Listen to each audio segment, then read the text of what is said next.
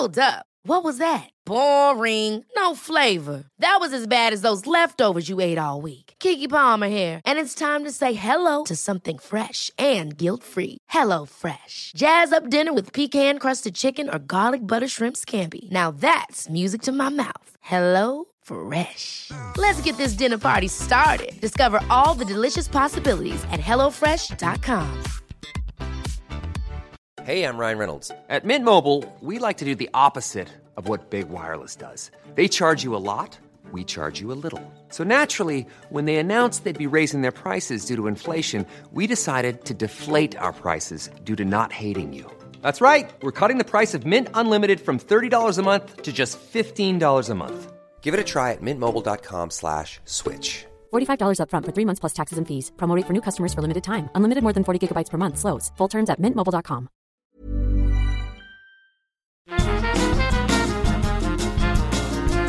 Hello, scumbags. This is the Scummy Mummies podcast with your hosts, Ellie Gibson and Helen Thorne.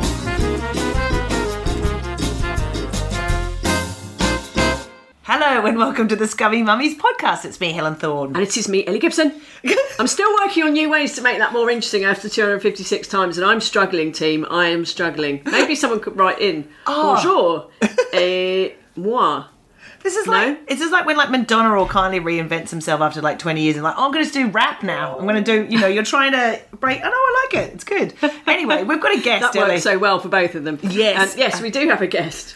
She's patiently waiting between us. It is, of course, the fabulous, the very famous, very talented, and highly skilled guest, Dr Zoe Williams. Hello. I'm not sure that any of those things are true, but I'll take it. You are a doctor. I'll be more Ellie. Yes, you are. You are literally a doctor. No, that is true. And a medical doctor, not like Dr Fox or something like that. You're an actual medical doctor. I do have a medical degree, and I do see patients as a GP as a job. So yeah, that's all right.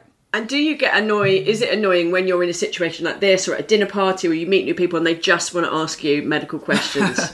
I don't find it annoying, but I have to be careful because there are certain medical questions that are okay to ask sort of flippantly, and there are other medical questions that actually, without your full medical record, it can almost be dangerous. And if I'm on holiday with the girls on a hen do or something like that, I have a rule that they can't ask me a medical question until I've had at least 2 cups of coffee, and it has to. I thought you could say at least 2 margaritas. Yeah, it's like throw caution to the wind. No, they can't ask me a medical question until I've had at least 2 cups of coffee and before I've had an alcoholic beverage. So it's about a 20-minute window usually on holiday. Yeah. So clinic is open, clinic is shut. I love it. Helen has a medical question, obviously. What's yours? It's been on my mind. I know I've actually gone to see a doctor about this.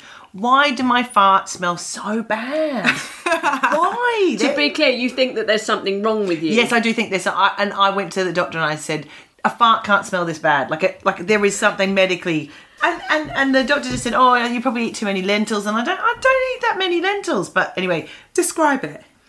Oh, it's all like. Oh, Ellie should, because she's the. Is it earthy? Is it eggy? Imagine a dog died and then it was kept in the boot of a car inside a wet towel with 12 eggs for about 3 months. Right. It is quite eggy. Pretty bad. Yeah. Pretty bad. Yeah. Okay. I mean, we all have, you've heard that term gut microbiome, right? Mm-hmm. Which is the trillions of good bugs that live inside mostly our large bowel. And when we feed them fibre, they produce methane as a byproduct of that. So really, because we all have such a unique microbiome that's unique to us, that's why our farts can smell so different. So it's not particularly... it's like a fingerprint. It's your unique... It's your signature smell, Helen. It's your signature smell. Finger stink. Oh, it's awful. Yes. But, if farts are really, really, really offensive, then it probably is worth just getting it checked out, just send off a store sample to check there's nothing nasty growing in there. But actually, if this has just always been the way your farts are and you're healthy and you don't have any other symptoms, then it's just you've just got a smelly microbiome. Smelly ass. But now I'm paranoid because my farts don't smell. Mine don't. Well, this is it. Does that mean we're not eating enough fibre, Zoe? No, not necessarily. It just means the bugs that have colonised you are not better. So smelly. Just better. But we do fart. I think this is the thing, right? Some people don't fart in front of their partners and hold it in. Yeah. And some people say they don't fart, which is just a lie. And if you fart so infrequently that you think you don't fart, then probably you're not eating enough fibre, because Right. those healthy gut bugs should be producing some gases. Excellent. Well, thanks very much for coming. It's been lovely to have you. That's really all we wanted to know. It's lovely to have you because you've got a book out, Zoe. Yay! Unbelievably. What's it called? What's it about? So it's called You Grow Girl, and it's a growing up guide, so a puberty book plus for girls aged 9+. It's the book I wish I'd had growing up. It's really honest, but also quite reassuring, and I think the main aims are to inform girls, but also to build confidence and support their self-esteem, like in a world growing up with social media and filters and all of that sort of thing. Give them the tools and activities and tips that they can have confidence in themselves, in their true selves, and grow up to be the best version of themselves. It's absolutely excellent, and I must say, like, when I was growing up, especially because I grew up in like bumblefuck country Australia, there wasn't a lot of honest, fun, frank information about. The books were very medicalised. It was like, you will get your period and your boobs will grow and there will be hair in these parts and that's it, and then hide it all away. Yeah. And there's so much shame and embarrassment, all those changes where, it was such an assault on you, where I felt, and especially, growing up, being sporty, then all of a sudden you couldn't go swimming because you had your period and all sorts of, everything felt like an inconvenience rather than something to be celebrated. Yeah. And so this book, it's such a joy, and I can't wait to share it with my daughter and my son, because I think that's really important. Yeah, and I've shown it to some of my friends, and most of them have said, wow, I didn't know that, and I didn't know that. And actually, I would have to say, researching it and writing it, I actually learnt a thing or two myself, especially the stuff around self-esteem. And what I found is that what I'm trying to promote here and encourage girls to do, I need to do a bit of this myself as well. So I think it's actually helped me. It's been quite cathartic. Can I ask how old you are, Zoe? I'm 43. 43. So I'm 45, right? So we're in a similar bracket. And to be honest, if I had to sit down and write a book like this, I'd be absolutely terrified, not only because I'm not a doctor and I don't know anything, which immediately disqualifies me from the task, but I just feel like I've got 2 boys, but even with them, I'm really struggling to navigate stuff that I never had to deal with. Yeah. So when I was a teenager, it was really hard and really confusing, but my sex education wasn't bad. The school didn't do a terrible job. I was quite lucky, and like there were things like Just 17 that told you I can get pregnant from fingering and all that sort of thing. Position of the Fortnight. What was Cosmopolitan? Oh, that was More, wasn't it? Oh, was it More magazine? Yeah. So there's all that, but now, social media, but also like pornography. Like my son goes to a boys' school, and that's already a thing that they're aware of and they talk about. And let's be honest, they're gonna see one day. Yeah.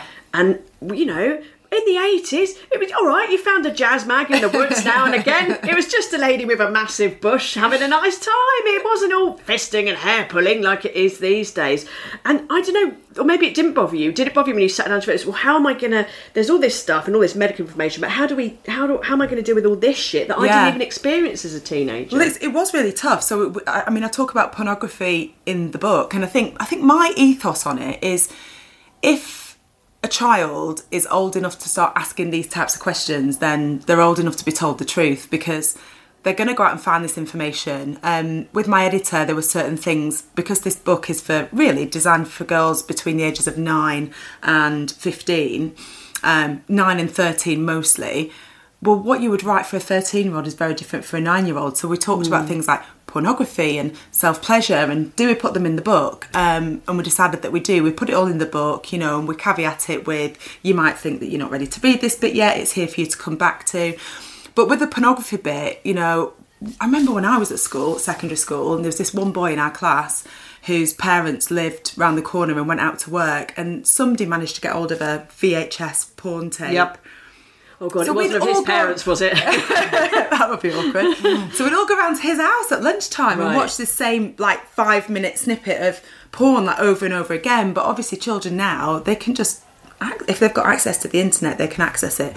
So the book tackles that by just saying, you may get exposed to this, you may choose to watch it, it might, if somebody forces you to watch it, that comes into sexual abuse, and we talk about all that as well in slightly different section that's right next to it. But I just say, look, this is what you'll see. We've already talked about vulvas and how they're all different. You'll see one particular type of vulva. You'll see a particular type of penis, which is larger than most. Having sex, but not in the way that normal human beings do. So, if you do, I think the wording at the end is, so if you do see it, just bear all this stuff in mind, that it's not real. Yeah. And I think that's just an honest way of not making them want to go and search it out or look for it, but if they do, which inevitably for a lot of them at some point they will, they know that, okay, this is make believe, this is not real. Yeah, that's what I'm really frightened about. Not so much them seeing a bit of tits and even a bit of it going in and out, because like you said, we're all seeing that when we were children, when we're not perverts or sex molesters, at least not a lot of us. What's a sex molester? I don't know. Sex molesters? I'm always learning things from you, Ellie. Just made that up. Are you a sex molester? Get help now. But I hear from a lot of, especially my younger friends and women on the dating scene, that, there's this generation of men that already have grown up thinking that sex is about something, and it's about the woman looking uncomfortable or being slapped in the face, or and it's about, and the men sometimes say themselves they're confused and they're addicted to porn, and I just don't know. I think it's a good reason why it is a good idea for boys to read this book as well. And Dr. Ranger's brought out a book that is a similar type of book for boys. So the book covers consent. It talks about what consent is.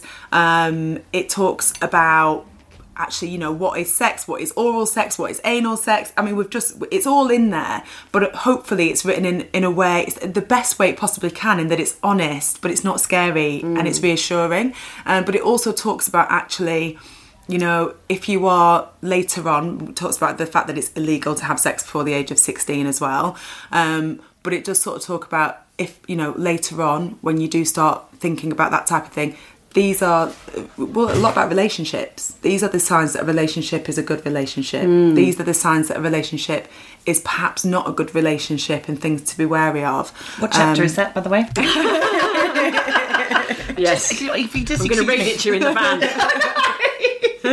Because I think what it does, it's giving all that information, because I think we would be naive to think that 10-year-olds, for example, can't access information on this type of stuff, and they're not talking about it. We know that they are. So, I think the aim of the book is to just include everything, but in a way that gets girls to, I guess, understand it from the viewpoint of how to best keep themselves safe, maintain their own dignity, self-respect, and to love themselves, and to believe that, I think believe in themselves. And I share a few snippets of, I call them overshare moments, and I talk about in the consent bit, I give an example of something that I experienced when I was about 15. So it was a friend who I'd started dating. We'd gone to the cinema, and he snuck in some booze, and then when I went to the toilet, came in and got a bit heavy. And how I dealt with that, I dealt with it by telling him to get off, and he sort of joked around and like, and eventually I said, screamed, "Get off," and I mean it, sort of thing, and he did. But I know a lot of my friends, and I'm sure you both know people who have been in those situations and thought, it's actually easy to just go along with it. Yeah. Or he'll dump me, or, he'll say something, the whole bullying culture as well. Like, I'm going to say, or I'll make something up about you, and you can't disprove it. Yeah. And I think girls now are growing up in a world where they won't put up with that. I really hope. So anyway, I spell it all out in the book, and it's like, basically the bottom line is, unless you are thinking and saying in your head, yes, yes, yes, it's a no, no, no. There's so many images through social media and influencers, and also that sense of self-identity. Yeah. Which and Ellie and I have talked about this a lot. I didn't feel I had to define myself when I was 13 or 14. But great, now that I have teenagers, there's so many subsections and labels that they can have, and it's like, you're this or you're that. It's not just we're all girls, we're not all this or whatever. And and they can be very empowering, of course, but I think there's a lot of pressure on that we didn't have around that as well. Definitely, and I think there's a section on the book about filters and using filters in social media, and because I know a lot of young people now, they almost have an alias. They portray themselves as something that they're not, and obviously the danger of that is you don't necessarily have a lot of love and affection for who you really, really, are. And if you do meet somebody and, you know, they're going to get to know the real you eventually. So the power of loving yourself. And it reminds me of this little troll. So I do this activity in the book where I get them, it's all about the inner critic and that voice in your head that tells you you're not good enough, not strong enough, not smart enough. So the activity I do around that is that I get them to draw a picture of a troll, of their little troll that's on their shoulders, telling them they can't.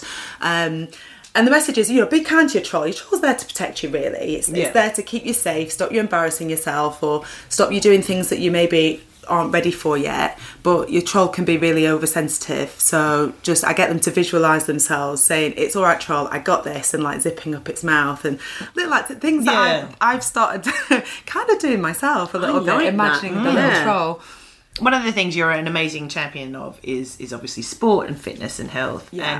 And I wanted to talk to you about that, about getting girls more into sport more, because I mean I would do anything you know, to avoid PE, and I mean I did love being outdoors, but as soon as my body started to change, my boobs got bigger, and you know, I became aware of that. But so how do we talk to both girls and boys about getting into sport? Because I think people can feel really overwhelmed. Oh, I'm not good at it straight away, so I'll just quit or whatever. Yeah, and especially girls, actually. I think the statistics say that between the ages of 9 and 12, something like 23% of girls are active enough for good health, doing 60 minutes a day, so it's already pretty low. But from the ages of 13 to 15, it drops to 9%. Wow. Okay. So it's really low, and I mean, you don't see that drop off in boys. So I've done quite a bit of work going into schools with girls of that age group to find out why. And it's always the same things that come up. They basically don't want to be near the boys. They don't want to wear the specified PE kit. A lot of schools are getting better, I think, at that. And they don't necessarily want to do organised sports. So a couple of examples. We worked with a school out in Essex, and we said to them, what would you like to do? And they said, basically we've got an hour for PE, and what ends up happening is we get changed, we stand around being told what to do, given instructions. We don't do it because we don't want to, and then we don't want to mess up our hair, and we don't want to mess up our makeup, so we just don't get involved. So we said, well, what would you do? And they said, well, if the teachers would just put a screen up and put Joe Wicks on, a 20-minute workout, we'd do that, get sweaty, actually get some proper exercise, and then we've got half an hour to go and do our makeup and do our hair, and we're quite happy with that. It's like, well, it sounds like a no-brainer, but of course schools have then got to tick off their list that a child can stand on one foot and roll the ball along the floor and all those types of things. So it's tricky. And in that school, it was in a deprived part of Essex, but they had this incredible brand new building and an incredible like state-of-the-art gym. So we were there, and we were doing co-creation with them around what physical activity they were participating. And I said to them, what would it take for you to use that gym? And they said, well, if the boys weren't there, we would use it. So it would have to be after school when everyone's gone home and no boys. So the teacher sort of looked at them and said, oh, well, we could do that one day a week. They were like, yeah. What day? They said Thursday. She's like, done. Simple as that. Wow. So I think just listening. I think I think that's often the key when it comes to engaging children and young people in sport and physical activity, is give them a bit of autonomy, because whilst we see this massive drop off in girls being physically active, something like the surveys say something like 90% of them do want to be more active. So it's just finding out what they want to do and helping them to enabling them, I guess. I would say that is a key part of my parenting strategy generally, and has been for many years, is to make them think they have a choice and some power, even if they don't. But these are all tricky. I mean, you've got a teenage daughter. Are you having these tricky chats already? Yeah, it is hard, and it's also when you know something's up. Like I know when like her behaviour changes, or she's a bit snotty to her younger brother, and I thought that's not because she's angry with her younger brother, that's because something's going on. And that's usually, I have to find a time where, you know, the younger one's gone to bed, and I'll just sit and go, all right, let's have a little chat, and then sometimes we'll talk about other things, and then it'll eventually come around to what it is really about. And so that's hard, and it's hard to be available because, you know, I'm a single parent, so they'll go to their Dad's house a couple of days a week and come back, and so I'm always sort of catching up on things, and that can be really difficult. Yeah. But also it's about saying no as well. Like I want to be like, especially when I first got separated, I'd be like, oh, anything you want, yes, of course, blah blah blah blah. But now it's about sort of saying no, you can't do that, or I'm telling you no because of these reasons. Yeah. And that's hard, and that's conflict, which is really difficult. Oh, hang on, there's a bit in the book that covers exactly that. Right, Nerve's going to need to buy this book because I'm just going to read it all out to you. But it is about conflict with parents. Shall I read to you what my advice is for the girl? Well, it's for them rather than for you guys. But right, so throughout the book, there are these little Dr Zoe's prescriptions, and this is the one as to how to form a better argument with your parents. So it says, write down 3 reasons why you should be allowed to do whatever it is you've been arguing about. For example, having a sleepover at a friend's house on a school night. Then put yourself in your parents' point of view and write down 3 reasons why they might not want you to. Then, when you're feeling calm, tell them why you understand their reasoning, but put forward the reasons you think you should be allowed. This will show them you're considering both sides of the argument and trying to find a resolution. They still might not agree, but will appreciate you being mature about it and might be more relaxed next time you ask. Does that sound good? Powerful. Just going to play that to my children when they get home. So if your 14-year-old came and said, I've been thinking about it, Mum, and I understand the reasons why you don't want me to, blah, blah, blah. Yeah. These are really good reasons why. These are the reasons why I could. Now can I? You'd be like, no. They'll be like, okay. But next time you ask me to pierce something, I might say yes. Oh, excellent. Because how old are your kids, Zoe? So I've just got one. He's about to be 2. Yeah, so you've got all this to come. I've got all this to come. And actually, I have to say, writing this from a point of view as a woman who was once a preteen and a doctor, I found, I think, reasonably all right, but I don't think I'd be able to write it. If I had a teenage daughter right now, I don't think I'd be able to write it. I think I'd find it really, really difficult.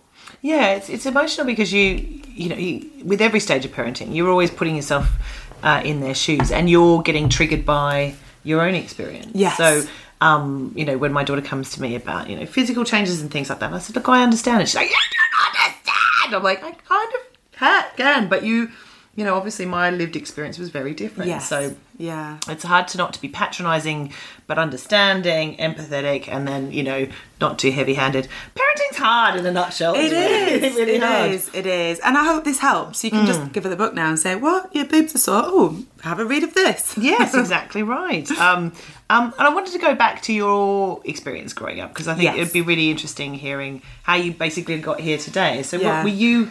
Were you an active child? Did you have a good self-worth? Who was young Zoe? Oh, God, little Zoe. Very different, I think, to what you see in front of you right now. So my parents divorced when I was quite little. I was 5, so my mum had me and my brother. I had really severe asthma, so I was in hospital quite a bit with that and missed quite a bit of school.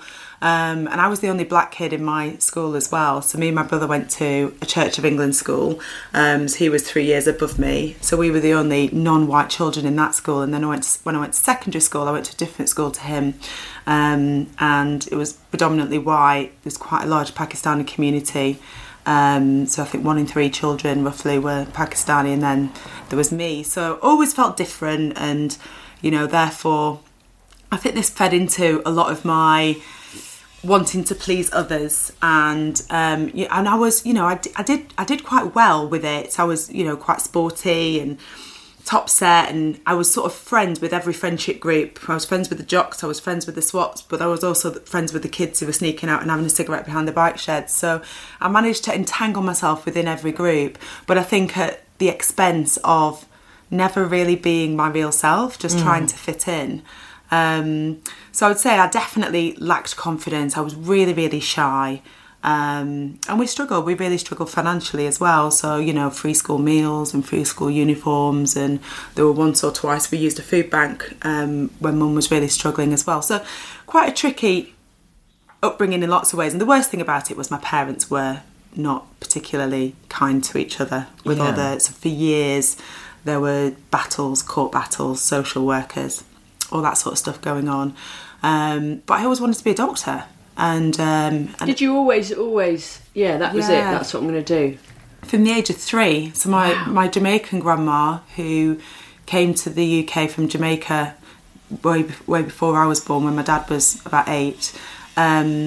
She trained to be a midwife in the UK and ended up running the community midwifery service. And, you know, all the Jamaican side of my family were always really, really proud of her. And, you know, she became well respected in our community as a black woman. So that really inspired me. And I think having asthma myself, the doctors that looked after me were always brilliant. I actually quite enjoyed being in hospital when I was in hospital, so that helped. But yeah, from the age of 3, I said I'd be a doctor, and definitely didn't take the usual route. So when I was at school, when I was doing my options in year 9, the teachers were sort of saying I couldn't decide what to do, and they were like, well, what do you want to do? And I said I wanted to be a doctor. And at my school it was kind of a pat on the back, that's really cute, isn't that lovely, but you need to come up with some more realistic goals. So they got me to do psychometric tests and all sorts of things, and I was basically told that, you know, I wouldn't be a doctor. People it was quite a deprived community that I grew up in, and to be honest, I think more people left school early because they were pregnant than went on to university, perhaps. So I think, you know, their intentions weren't bad.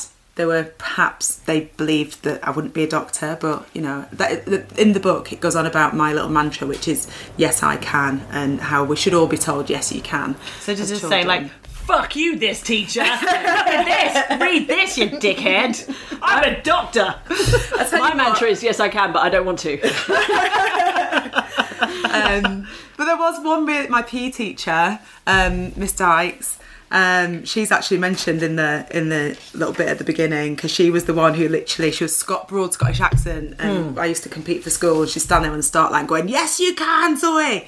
So finished school, did my A-levels, completely flunked my A-levels because there was a lot of mad stuff going on at home. So I left home when I was 17 and was working in a nightclub 4 days a week. And yeah, so A-level results were BCE. So that was kind of like medical school's not going to happen. So I went to live in Tenerife for a year, then worked as a landscape gardener, then went to live in Ayia Napa.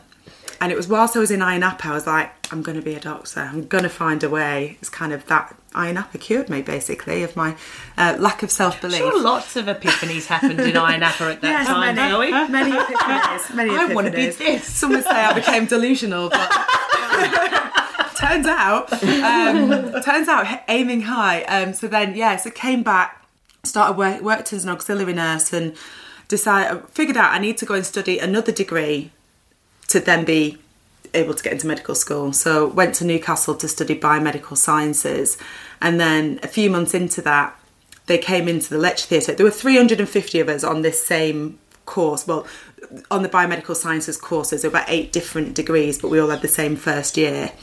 And this guy came into lecture theatre and he said, we recognise there are people in this room that want to do medicine, that would make great doctors, but for whatever reason haven't got the grades, haven't passed the interview. We're going to give you a second chance. They said, we're going to allow 12 people from this room. Stop, I'm going to cry.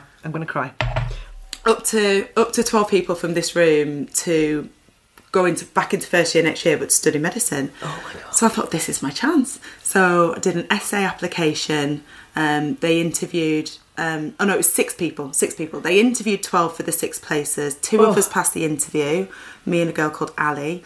But that was conditional on we had to get basically a first in all the 8 modules throughout the course of the year. What a first year, Jesus. You actually can study. I know. Also, you can look at people's barukas. I mean, I think the bar to entry is too high.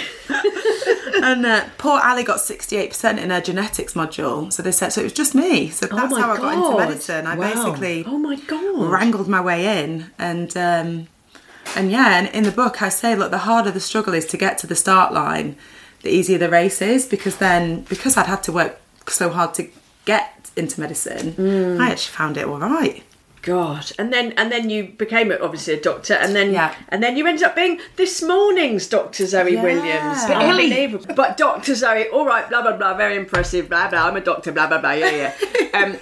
Can we talk about your real achievement, your real career achievement? Were you or were you not a gladiator? Woo!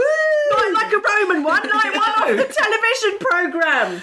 I was Gladiator ready. Yes, amazing. I was. And when I talk about this, I still sometimes think, did that really happen? Do you like talking about it, or I is love it annoying? talking about Okay, it. great, Yes, brilliant. good. I love talking about it. It was amazing. Oh, because I read that you auditioned to be a contender. Yes. You were ready, and then they picked you out and they said, no, you could be a gladiator, mate. Yeah. Oh my God. Yeah, it was amazing. So, because I wasn't even going to apply. Gladiators came back on TV, and at the end of the first series, they said, we're looking for contestants. And it was my mate Shawsey, Joe Shaw, who was a rugby player, rang me up and said, you've got to apply, go on Gladiators, win it, you'll win 10 grand. And I was like, oh, well, but, I've just become a doctor. It's sort of a year into being a doctor. What will people think? It's like, Zoe, how much is your student loan? I was like, yeah. So that was my aim, to go on and be a contender and win 10 grand. And yeah, I went to the audition, and they asked me to come back the following week and audition to be a gladiator.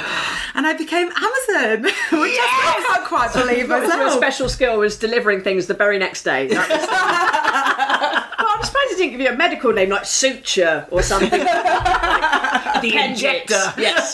The scalpel. Yes. Did you get to choose your name, or did they choose Amazon for you? Oh, so they chose it, but I thought I chose it because when we all got together, all the gladiators, and me and Amy, who were the new gladiators, and Wayne, and because when we were doing all the workshops, we couldn't be Amy and Zoe and Wayne. We had to have fake gladiator names. They said, just give yourselves a name, doesn't matter what it is, for the purposes of this workshop. And I called myself Amazon.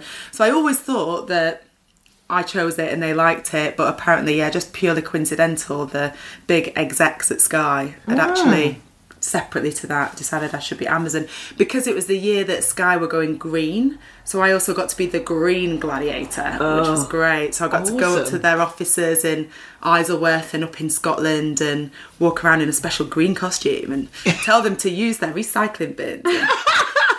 Turn off lights when you go home. Amazing. Was it, because when you see it on the tip, as a kid watching Gladiators, obviously it looked amazing, and the Gladiators were like superheroes and it looked really serious. But when you look at it now, I'm like, that looks like a laugh. Were you all partying and shagging each other behind the scenes? No. We were actually, we were all quite serious, I think.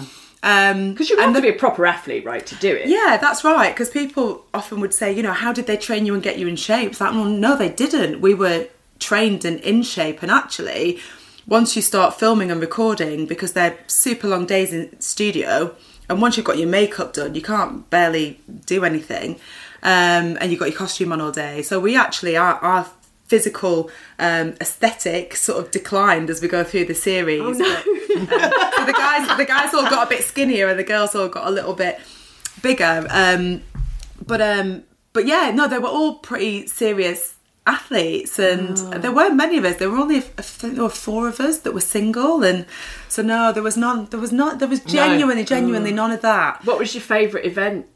Powerball, because it was just like, because I was a rugby player. One. So Powerball's the one where they've got the 5 pods and they've got to run from behind their little line and get the balls in, and you could just rugby tackle them. Yeah. So because I was a rugby player, that was my sport. So, so that was that was just fun. You just got used to, and they wanted you to make it dramatic as well. So if you could pick up a leg and like fling them through the air and smash them down a bit heavy, but without hurting them, then even better. You sort of had license to be dramatic with it, or pull them around a few times.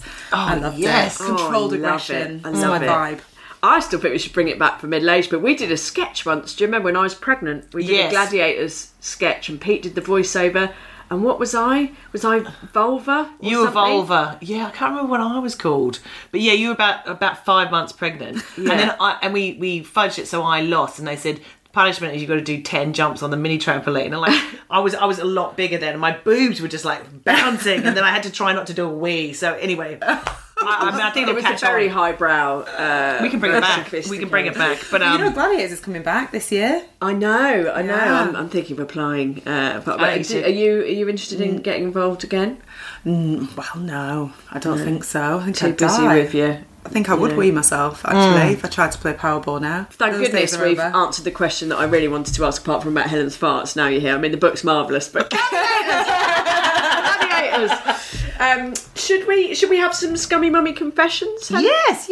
This is where we share a story of parenting failure or personal failure, which is usually my thing. Should I start? Go for it. Mate. You'll be surprised to hear it's a fart-based one. So I don't like to mention it, but I ran a marathon on Sunday. Yay! Well done. Thanks, man. It was the Danish one, wasn't it? This time? I did. Wonderful. I did Copenhagen on Sunday, and I've been training for it 3 or 4 times a week. Was aiming for sub 4. Last year I did a 4:15. I was like, right, wow, absolutely, that's amazing. You know, I did a 24-minute 5K. I was like, I'm fast. She's like a whippet, Zoe. Yeah, off she goes. I'm impressed. But then on Tuesday night, beforehand, I went for my final sprints and I fucked my calf. I left off and I strained it, and I thought I'd torn it. But anyway, so I limped. Anyway, I was like, all right, I'm just going to try and do the marathon. So I did it in 4:15. Fine. It was perfect. Same time as I did before. Were you aiming for under 4? Yeah. Were you? But I sort of thought, well, I'm injured. That's not a bad thing. That's amazing. Anyway, I did run next to the guy who ran the entire marathon with a pineapple on his head. That was a highlight. So I good too. Yeah. Isn't that a sign of something, a pineapple? Don't know. I don't know the symbolism, pineapple. but... something. I think swingers. Do swingers have a... Are you thinking of pampas grass? Yes, but they do pineapples as well. Pineapple in the trolley. I think so. Pineapple in a trolley? Hang on. Whoa. You're walking around the supermarket and there's a pineapple. I think it has to be upside down. I mean, I might be just getting this all swingers wrong. meet each other in fucking supermarkets now. Jesus, they're everywhere. Oh, no, you can't move them. Oh, calm down, honestly. Well, I'm frightened to shop for tropical fruit now. Sex people, then. What message I'm sending? Sex people. Oh, dear. Sex people are so dull. Anyway. Sorry, Helen. No, it's fine. Anyway, my scummy version is that I overvassed my bum, and so when I was farting, it was very flappy and very, very, very squidgy. Oh. It was just very noisy, very greasy. Yeah, really, really unpleasant. Like way over lube my bum. Which bit of your bum are you lubing? I don't know. I thought you lubed in between your thighs. No, between the cheeks. Yes, I overlubed my crack, and it was highly unpleasant. It was like sitting in jelly for 4 hours. Were you farting as well? Yes, I'm barely farting when I run, and it was really noisy and really wet and smelly. Oh, like doing it in a trifle. Yes, I know. Unbelievable. But she was great at the end. Clean bill of health down there. But very, I think you can be too lubricated. That's my take home. When I write my book, Marathon, I will love it. Yes, anyway, that was a long story. Oh, amazing. With a humble brag in the middle. Nicely done. Yeah. I don't know if it's a confession or if it's just something I'd like to... It sort of is a confession. I'd like to confess to you, Dr Zoe Williams, that we've been using a biological term incorrectly. Sorry. You know what's coming. Oh, yeah. So... we do this Scummy Mummies live comedy show, and last week we did 3 nights in Twickenham. Brilliant audiences, world's best techs, LB and Meg, really great time. And on the last night, we come out in the second half dressed in sort of big pink vagina twat suits for shorthand. They've got big hoods and pubes, and it's all, and they're glittery and they're wonderful. Yeah, and we do lots of silly jokes, and I would think I was saying the silly joke about they're modelled on our own vaginas, but my real vagina isn't this tight and shiny. And we had at this moment. Many of us have those stubborn pounds that seem impossible to lose, no matter how good we eat or how hard we work out. My solution is PlushCare. PlushCare is a leading telehealth provider with doctors who are there for you day and night to partner with you in your weight loss journey. They can prescribe FDA-approved weight loss medications like Wegovy and Zepbound for those who qualify. Plus, they accept most insurance plans. To get started, visit plushcare.com/weightloss. That's plushcare.com/weightloss. Ever catch yourself eating the same flavorless dinner 3 days in a row? Dreaming of something better? Well, HelloFresh is your guilt-free dream come true, baby. It's me, Keke Palmer. Let's wake up those taste buds with hot, juicy pecan-crusted chicken or garlic butter shrimp scampi. Hello Fresh. Stop dreaming of all the delicious possibilities and dig in at HelloFresh.com. Let's get this dinner party started. A lot can happen in 3 years, like a chatbot may be your new best friend. But what won't change? Needing health insurance. United Healthcare Tri-Term Medical Plans, underwritten by Golden Rule Insurance Company, offer flexible, budget-friendly coverage that lasts nearly 3 years in some states. Learn more at uh1.com. Just the worst heckle, the most unusual heckle we've ever had, where this woman, about 4 rows up, just went, "It's vulva, not vagina." Exactly the same thing. But here's the thing. Exactly right. You did not interrupt my story to say that because you understood that I was building to a comedic point. So you allowed me to finish my fucking story that I was in the middle of.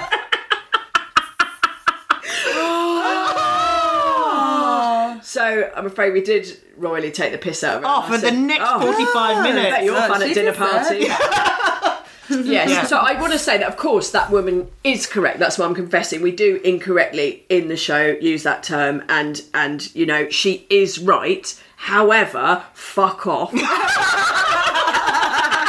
you at least wait till the punchline from... I found it very annoying. Now, to be fair to her, afterwards she did come and see it. Well, she'd lost her phone, so she had to come back in the theatre, and it was all a bit awkward because we were tidying up. And she did say she worked for a gynecological cancer charity, and that's why it's important to her to get the terminology right, which I totally can see her point, and that's a good argument. I'm sure it made the show much more entertaining. Oh, people loved it. I'll give her a great story to bring up at dinner parties and educate everyone while she's doing it about the difference between a vagina and a vulva. Fucking hell, that night it was a raucous night. Yeah. But that night we'd already had an American lady who was incredibly drunk and didn't get a lot of the references in the show, which I'm sorry, I understand, but I don't really have time to explain all of the references in the show. So she kept like turning to her mate like really loudly and going like, "What is Grange Hill? What is dogging? What is dogging? Google it! Shut up! Google it later." So she'd done all that, and then my favourite bit though was in the second half, because there's not really a stage in Twickenham, it was all there, and this lady kicked Prosecco all over the stage, and so we had to and then I looked down and she was embarrassed and she was trying to mop it up, and I was like, "What are you mopping that up with?" And I picked it up and she pulled a baby's vest out of her handbag, which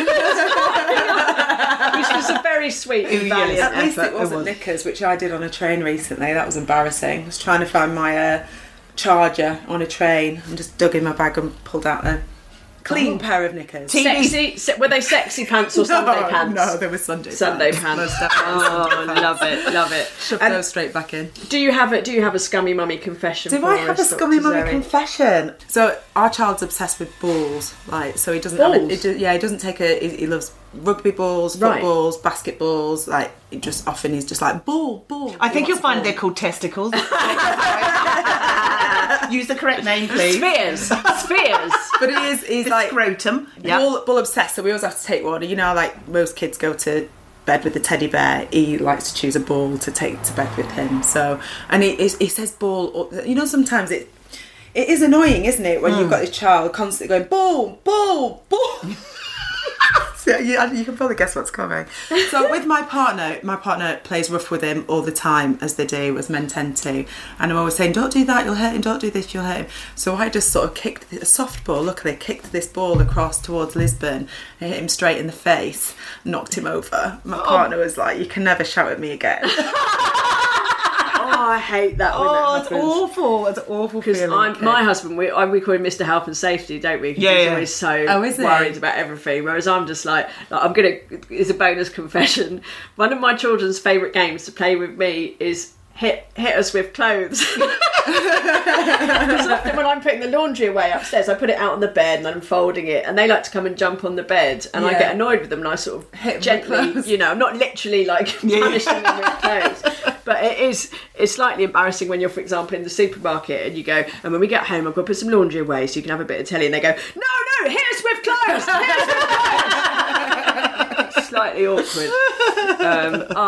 Anyway, well, there we go. So your excellent book, You Grow Girl, is out. Yeah, 8th of June. 8th of June. Yeah. Go and buy it. And the audiobook is out as well. Yeah. No, it's wonderful, and thank you for all the work you do. You're an amazing advocate for women's health, and you're just a great person. And you're a gladiator! That's the most impressive thing, let's just be honest. Can we all just go on the trampoline after this? I'm going to hit you with a giant cotton bud. Or just some clothes. Yes, just hit her with clothes. Excellent. Some brief admin, as always. We're on tour all of the time. We're having a little break in August, so if you want to, in September, so if you want to come and see us, but we're booking now for our autumn tour and even our Christmas tour, aren't we, Helen? Yeah, 2024. We're going to be all over the place. We're doing some big shows in Cambridge and Bristol and Horsham, all sorts of places, Ellie. Horsham. Yep. Horsham. Come here, boy. 3 nights in Horsham. And we've got some big Christmas shows. And can we announce Catford, Ellie? What are they going to do if we do? All right, we're doing Catford. Yeah, we're going to Catford. You can come along, Dr Zoe. Yes. I'd love to. Yeah. Which is, of course, my very favourite gig because I can walk there. So that's... And so is that December? I don't think tickets are on sale yet. But, no, they will be soon. And this time, I promise I won't get so drunk that I eat your husband's kebab. Not a euphemism.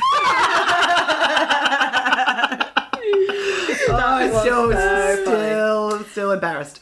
And I think that's it. Is there anything else you want to plug, or where can people follow you, Zoe, or anything like that? Do you know what? There is actually something else I'll plug. Here we go. Here we go. Here we go. Here's the list. No, just one thing. I've actually just recorded my first podcast. Podcast.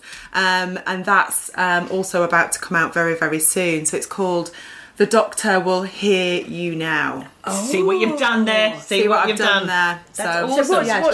What's the concept? So the concept is basically me as a doctor not being the expert, but a person who's had a lived experience of a condition, and we tend to go with conditions that have got a lot of stigma and misinformation around them, being the expert and me learning sort of about their lived experience. So the aim of it really is to things like menopause, bowel cancer, dementia, depression, to shine a light on what it's like to live with that condition, in the hope that we can all be a bit more empathetic and understanding. But there'll be famous people who are affected by those conditions. Yeah, people whose farts are incredibly stinky. Yeah, it's a condition. We could have that one for serious. Listen, it's a condition many of us suffer with. Some of us who don't even have it. The suffering is still very real. I'm sorry. I feel quite lucky, but also I feel like I'm missing out because I haven't experienced one of Helen's farts. I'll catch one in a jar for you. Yeah. I wonder if there's a thing like a Shazam for your phone, but there's an app that would something's actually wrong, because you can't dipstick it. Oh no, I have to send my shit in a jar, don't I? Shit in a jar. That was that. Who in a hammock. Oh, thank you very much for listening. Thank you, Dr Zoe. Thank you for having me. Thanks so much. Until next time. I slapped my thigh then. God. Until next time. Thank you for listening. Bye. Bye.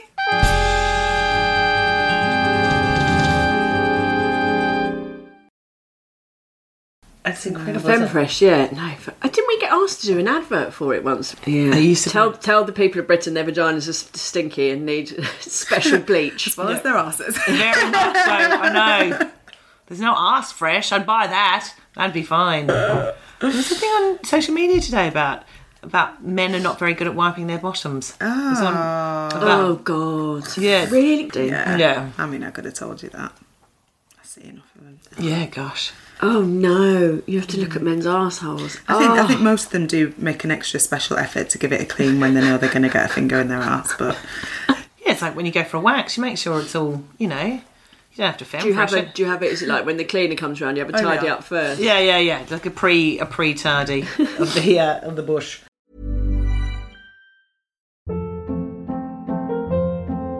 Hold up. What was that? Boring. No flavor. That was as bad as those leftovers you ate all week. Keke Palmer here, and it's time to say hello to something fresh and guilt-free. Hello Fresh. Jazz up dinner with pecan-crusted chicken or garlic butter shrimp scampi. Now that's music to my mouth. Hello Fresh. Let's get this dinner party started. Discover all the delicious possibilities at HelloFresh.com. Imagine Imagine the softest sheets you've ever felt. Now imagine them getting even softer over time. That's what you'll feel with Boll & Branch's organic cotton sheets. In a recent customer survey, 96% replied that Boll & Branch sheets get softer with every wash. Start getting your best night's sleep in these sheets that get softer and softer for years to come. Try their sheets with a 30-night guarantee. Plus, get 15% off your first order at bollandbranch.com. Code BUTTERY. Exclusions apply. See site for details. Hi, I'm Daniel, founder of Pretty Litter. Did you know cats tend to hide symptoms of sickness and pain? I learned this the hard way after losing my cat, Gingy. So I created Pretty Litter, a health monitoring litter that helps detect early signs of illness by changing colors, saving you money and potentially your cat's life. Pretty Litter is veterinarian developed, and it's the easiest way to keep tabs on your fur baby's health right at home. Go to prettylitter.com and use code ACAST for 20% off your first order and a free cat toy. Terms and conditions apply. See site for details.